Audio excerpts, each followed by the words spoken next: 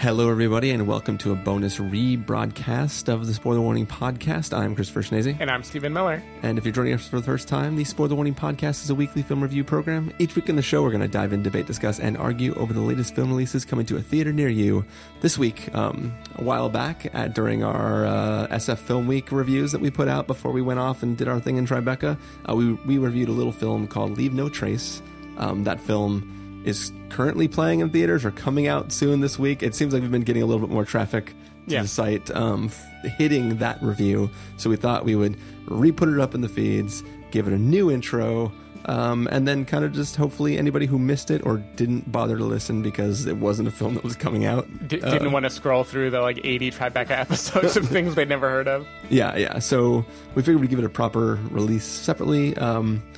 Yeah, I mean, anything that you'd like to say up front, just before we dive into the episode? Not really, except for that I think I re-listened this morning to the review, and I think I stand by how I felt. I think the film, I gave it a fairly positive recommendation, and I think it's stuck with me, and it definitely has survived that intact. So I think it's a lovely little film, and I'm excited for people to go out and see it. Yeah, I think you've heard my opinion more recently than I've heard my opinion. But I think that I was a little bit hard on the film just because I wanted more of a statement from the film, and it's sort of just like a experience film. And I think that over the last few weeks, even before it came out, I've seen the trailer a lot, not just because it's been playing in theaters near us, but also because I've sent it to people in the context of talking about the film Captain Fantastic versus this film. Mm-hmm. So I've watched both the trailer for Captain Fantastic and the trailer for Leave No Trace at least 5 times in the last few weeks. And I think just revisiting that trailer, it makes me remember the positive things that I did enjoy about that film. And I think that given the space from it and just the diving back into the trailer, I think that I would have maybe been a little bit more positive on the film. But I think I appreciate what that film did, and the performances in it are great. I'm not going to lie. I saw that it's playing at the Embarcadero locally right now, and I kind of thought about trying to catch it again this week because it's that kind of small, quiet indie centered around a young adult, and I just think that's very interesting. That's just the sort of thing that always pushes my buttons, and I think this is a very earnest movie that just tries to step back and let characters be themselves, and it isn't trying to moralize, it isn't trying to squeeze it into any sort of neat, oversimplified package, and that's my bread and butter, so happy for this one. Also, it's fitting, I think, that for a nice, quiet movie, you're going to hear a quiet review where we had just gotten into an Airbnb in New York City when we recorded this, and we were basically whispering because it's 2 a.m. and we don't know how loud we can be. So. So it is one of those really quiet ones. Yeah. Good times. So we are going to go ahead and just play the trailer for Leave No Trace. I think when we originally did the episode, there was only a clip available online, and that's what I think I played. But we're going to do the current trailer for this film. You'll hear that, and then when we come back from that trailer, it'll just be dropped into the review as it was released back then. So hopefully you enjoy. Here we go.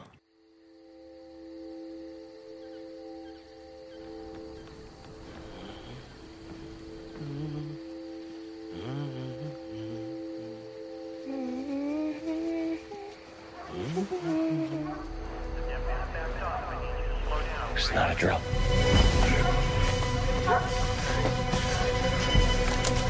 Yeah, it's right up here. He's got him. Stand up.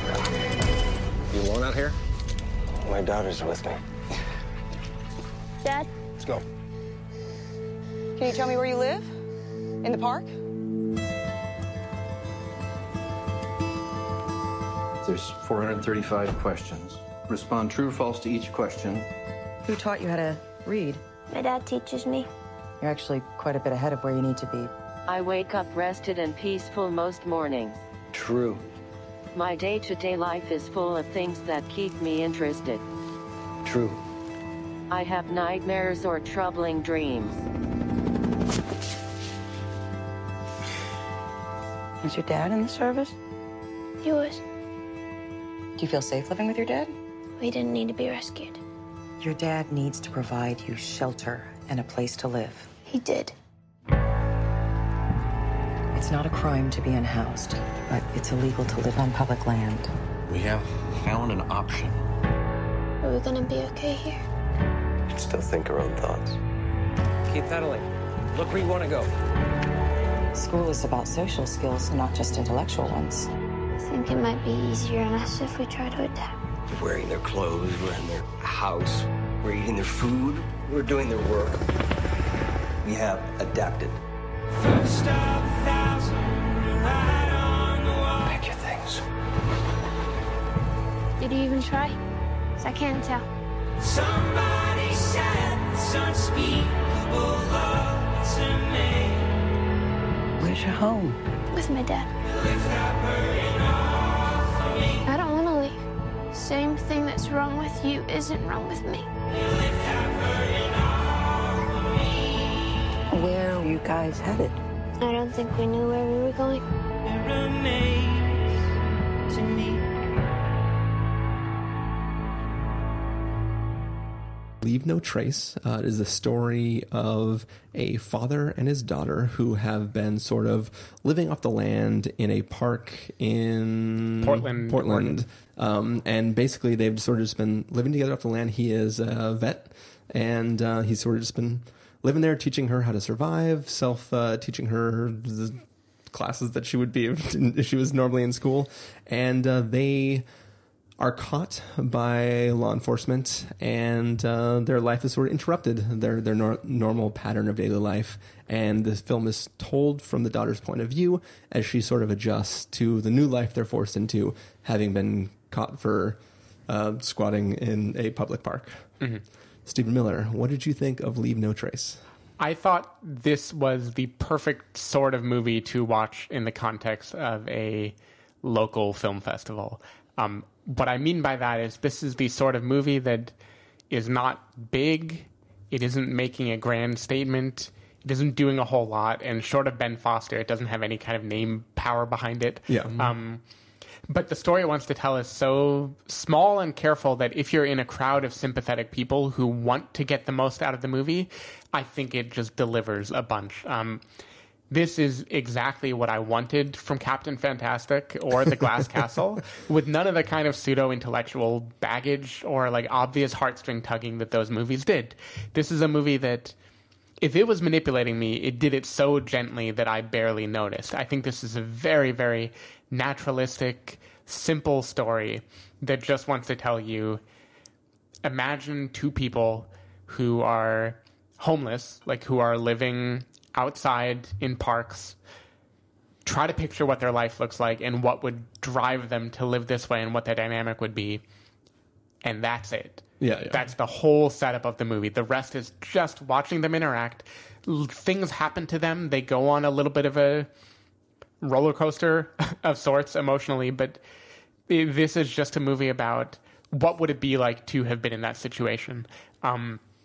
So much so that you and I both thought this must have been inspired by an autobiographical source material. It wasn't actually. It was just like a fiction story that a person wrote. Fiction? Maybe it was informed. It's based on a book, which I just assumed was a memoir. No, yeah, it's based on a book that does not appear to be a memoir because the author is a man and the story is about a young girl and her father. But it has so many details. Steven, we're gonna have a problem. Yeah, it has so many details that I feel like it must be based on at least someone who understands the social sector, kind of the way Short Term 12 seemed like it had to be written by a person who worked in the social sector, who worked with troubled children, but I don't think it was. But it was written informed by that, by someone who was interested in that world and wanted to learn about it. Yeah.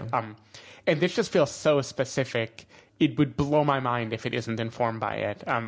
There's so many details in this movie, like the questionnaire that the social worker asks of Ben Foster's character when he's been taken in for questioning, the flag performance at a church that they go to, this very particular kind of RV community that they stumble around, or a Greyhound to Washington, or just the kindness of strangers. Like, this is a movie where so many people behave kindly and decently in ways that do not normally play well on film, because you want every character to have like a motive or an agenda. And this is just a movie that is like two people trying their best and the rest of the world trying to be relatively decent people in the face of that. And I just found it very tender. I really love the relationship between the daughter, Thomasin McKenzie is the actress's name, and the father, Ben Foster. Like the sounds they make to each other to signal what they're doing, the details of how they go into hiding when they think they're going to be caught. It's just very heartfelt, and it's simple. I think The Florida Project is like a pretty easy thing to compare this movie to, in that it is just trying to show you this world, like illuminate a world that exists and not do much else. Yeah. I don't know that this could withstand a big theatrical release, but I think this is a like wonderful little indie movie to soak in. So I had a really nice time with this. I thought it set the tone of the festival very well. So as listeners, longtime listeners to the podcast, not even that long, as in several months ago, listeners to the podcast know, The Florida Project was my second favorite film of last year. That film was really special to me, and I really loved it. And I think that there are things to compare to, and it's mostly the fact that like the daughter was living under conditions that were not great, but you can see genuine love of the father. I think that it's clear from this story that even though they were homeless, not just in like a rundown hotel, that I think Ben Foster was providing for her more than maybe the mother in The Florida Project was. Like, she had a roof over her head, but she was also in not so great conditions. And I think in both cases, it's about children who are in non-ideal situations, who are fine with the situation they're in and don't understand the gravity of the situation that they're in. I think those are the levels of how, those are the easy ways that you can compare both stories and what they share in the positiveness of them. I think in general, I like this far less than I like The Florida Project. It's funny. I like, as I mentioned a few moments ago, I 100% just assumed that this book was a memoir because, you know, as we were leaving the theater, I kind of like made the statement that as the film was going, I felt like this had to end with either titles specifically talking to the writer's father or a based on a book type thing. And once again, I assumed it was a memoir because I feel like this film is not as informative as it should be. I think that I agree that it was written by somebody who has knowledge of like social work systems and how they work and what it can do to parent-child pairings. But I feel like it is not written from a person who experienced it as the child, even though the story is told from that standpoint. Because I feel that I feel like the film is the type of film that truly is told from the child's perspective, in that the audience doesn't get to know the true things that are happening to the pairing. Like I feel that just like the daughter wouldn't understand what's happening to her, what's happening to her father, what her father's going through, the past that the father has lived through, why when he came back from like war and after his wife was no longer in the picture, why he resorted to like living in the wilderness away from normal society. Like the film can't deal with that because it's told from a point of view that doesn't understand what happened or why those decisions are being made. And I feel that this is the type of story that I really want to feel that. Like, I want to understand from both the father's standpoint and from the daughter's standpoint why what they're going through is either okay or not okay. And I feel like the film doesn't really take that stance. It's just a very experiential film that is like, it feels like the type of story, like one of the films we're not going to review is Don't Worry, You Won't Get Far on Foot. And in that film, I think that Stephen and I, A, we're not very positive on the film, and B, I think that film was just the type of film that is like, these events happened in real life, here they are in film form. Yeah, I made a movie, these all happened. And that doesn't make a good narrative necessarily. And I think that the overall arc of these characters is not that great. Being with the characters from it is rewarding. Like seeing these characters interact and seeing the girl make the decision she makes by the end of the film is like, it has heartfelt moments, and it's like it's not an unenjoyable film, right? I enjoyed watching it, but I just think it's not that great of a story. And outside of my assumption that the events all happened, I didn't know why this was it was decided to be made into a film, because I don't think the story overall is that interesting outside of the seeing a father who loves his daughter trying to provide for her while still trying to live the life that he feels comfortable living post fighting in a war. Right. So I think I definitely get what you're saying. We talked about this a little bit after the film, and it's true. This definitely is not a movie that wants to tell us why Ben Foster feels the way he feels. It harkens back to a few things, like having been in the war and the loss of his wife, but it never gets specific. And I kind of think the reason for that is it can't get specific. It's a feeling, like it's an irrationality. And I think what's really interesting about his performance, which I think is like a great performance in that it's totally believable to me, is that he has this love for his daughter that feels fragile. Like it feels like things are not right. Like he needs her too much. Yeah. And that need could be suffocating, or it could lead him to make decisions that are not good. But it never teeters over into feeling like dangerous or abusive. Like it walks this line really well, I think, where you sympathize with him. I would say slightly. My sympathy for him was more clean than my sympathy for the mother in the Florida Project, because I do feel like he is aware of the responsibility that he has and is aware of the effect he's having on her. Yeah. And he's trying within this very flawed, hurt perspective to do the right thing. Yeah, I mean, there's a scene, like, this is just like an early on scene. It's not huge to the plot, but essentially the daughter's hungry, and though he wants to live off the land, he decides to make a trip into town, visit like a vet assistance. Yeah, VA hospital. Yeah. And then go like sell the stuff that he would get for visiting there to other vets who need it more than he does, and then try to provide her like a nice meal as opposed to like we cut some plants from the forest and ate mushrooms, right? Yeah. So like there's definitely a sense of he knows when he's crossing a line of negligence towards his child and when it's like fun camping time, right? So like you can definitely see where he is putting her first. Even when she's working with the social worker, like she's overeducated for her age. Like there's a lot. It goes out of its way to make sure you know that the daughter's fine. It's just that they're living in technically illegal circumstance. Well, and the thing is, she's fine and she's not fine. Like I don't want to ruin the arc of the film, but there are moments later in the film that make you question: is this even safe? Like, is this actually all that heartfelt, or is there real danger to this lifestyle that they have? And I think the movie definitely, it wants to poke at you and have you feel both. It wants you to believe that he cares and that her life has been good and not too deprived by the circumstance, and also heavily feel that she needs to get out of the circumstance. And it does like an interesting thing to you where it dangles in front of you the feeling of what would her life look like in a normal situation. And that, to me, was the most heartwarming part of the film. And without giving too much away, that is not the entirety of the movie. Like, the movie takes that away from you for some period of time. And it was really hard for me to wrestle with, because there is like this father's love and not letting go of him, and the family unit being a family unit. I thought this was going to be a movie where the government is bad.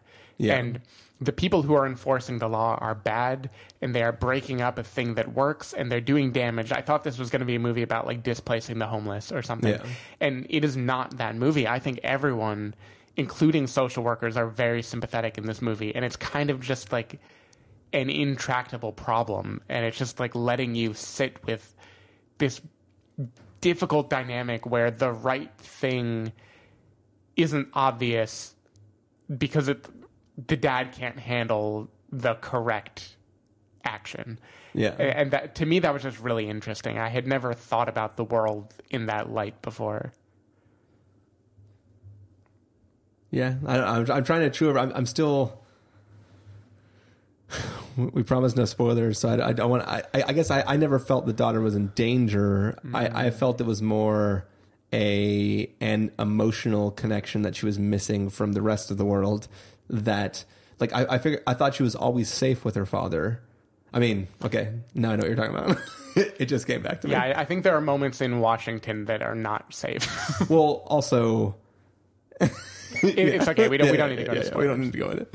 But I think that's where it is playing with you. And I was wrestling with that because I really believe the arc of this film was going to be the arc of a Room type film, where this is the before and this is the after. Yeah. I was ready for that movie. Yeah. I was ready to cry at that movie. Like when she cuts her hair and loses all her strong. Exactly. I was ready for all of that. And what it gave me instead was something much more difficult, but I liked it. It was the kind of difficulty that I felt like only a small, naturalistic little movie that is all about expression and not much about plot could give you. Yeah. So I was really happy with it. To me, it felt very Andrea Arnold, like American Honey, this feeling of just being in nature and seeing beauty and loneliness there at the same time. I'm a sucker for that. So I really liked what this movie did. Yeah. I didn't not like it, but it definitely was a film that doesn't answer the questions that a Christopher Schnese wants to hear. Like I am all about, I need motivations from the characters and justification for their actions. Like I'm fine with not agreeing with somebody's justifications, but I want to know that they're justified in their action. Mm-hmm. And sometimes, like, you know, Ben Foster's sort of like, I know what I should do, but I can't. I'm fine with that. But I think the daughter's inability to understand what's happening in the rest of the world, like I felt like the film could have been commenting on that, but instead was just showing that. And it was kind of like experience without like thesis is less exciting to me than like you taking a stance on something about a situation. But yeah. Okay. I agree. I do just want to say though, I think both lead performances, like this movie is all the daughter and the father. Oh yeah. And nothing else. And I think they're both like incredibly good performances. Yeah, they're great in this film. Like they are what made this film so watchable. I think without their performances, I would have been much less entertained by this film. I mean, this is a film that has like 5 acts. Like it's a film where like you think it's done, and then like 2 more major events are going to happen that are going to like go like, oh, yeah, okay, cool. 30 more minutes. It's the opposite of Wild, where you think there will be 3 acts and there's only 1. Yeah. I mean, the daughter did get that horse tattoo by the end of it, though. She didn't get a tattoo, folks. But yeah, should we get to verdicts? Sure. All right, Stephen Miller, if you're going to give this a must-see, a recommend with a caveat, wait for rental, pass with a caveat, or a must-avoid, what would you give it? I'm giving it a gentle must-see. I think this movie just does so many things right, and it's exactly what I was hoping for when I watched the trailer. It's what the synopsis promised me. It's what I go to indie sort of films to get. This didn't make me cry profusely in the theater, but if I were like on an airplane or at home with headphones, you bet your ass I was going to cry. And I just think it's a very nice movie. It's a heartwarming one that I want to root for. I promise you, listeners, I'm going to get very excited about some films in the future, but for this one, this is probably a wait for rental for me. Like I said, it was a film that I enjoyed enough watching, but it wasn't one where I was like, oh man, if you missed this movie, you're missing something like really great. It was what as Stephen said earlier, it's exactly what you'd expect from a local film festival. But yeah, I think it's a perfectly fine film. It wasn't that exciting to me. So wait for rental for me. Once again, I promise I will be excited about some things in the future. But yeah, so I think that's going to bring us to the end of this review of Leave No Trace, Stephen Miller. If people want to have a trace to find you, where do you leave a trace? If people want to trace route me, they can go to twitter.com/sdavidmiller or sdavidmiller.com. People can find me at ChristopherRealLife.com or Twitter.com/ChristopherIRL. You can find the podcast over at thespoilerwarning.com, where you can get a bunch of the back episodes of the show. If you want to subscribe to the show, it is available on Overcast, Stitcher, Apple Podcasts, and wherever podcasts are found. If you want to know when the episodes go live, you can follow us at Twitter.com/SpoilerWarning or like us at Facebook.com/TheSpoilerWarning. If you want to get a hold of us directly, you can send an email to fans@TheSpoilerWarning.com, or you can use the contact form on our site. Music for this episode will, I don't know. Actually, I think for all of these episodes, it'll be this weird clapping thing that started before all of the films that we saw during the festival. So if we had to listen to it multiple times, and you have to listen to it multiple times, so enjoy the clapping. Yeah, so that was our review. So you ready to go off and do another review, Stephen? I sure am. All right, take care, everybody. We will see you in the next review. And refill the beer. Yes.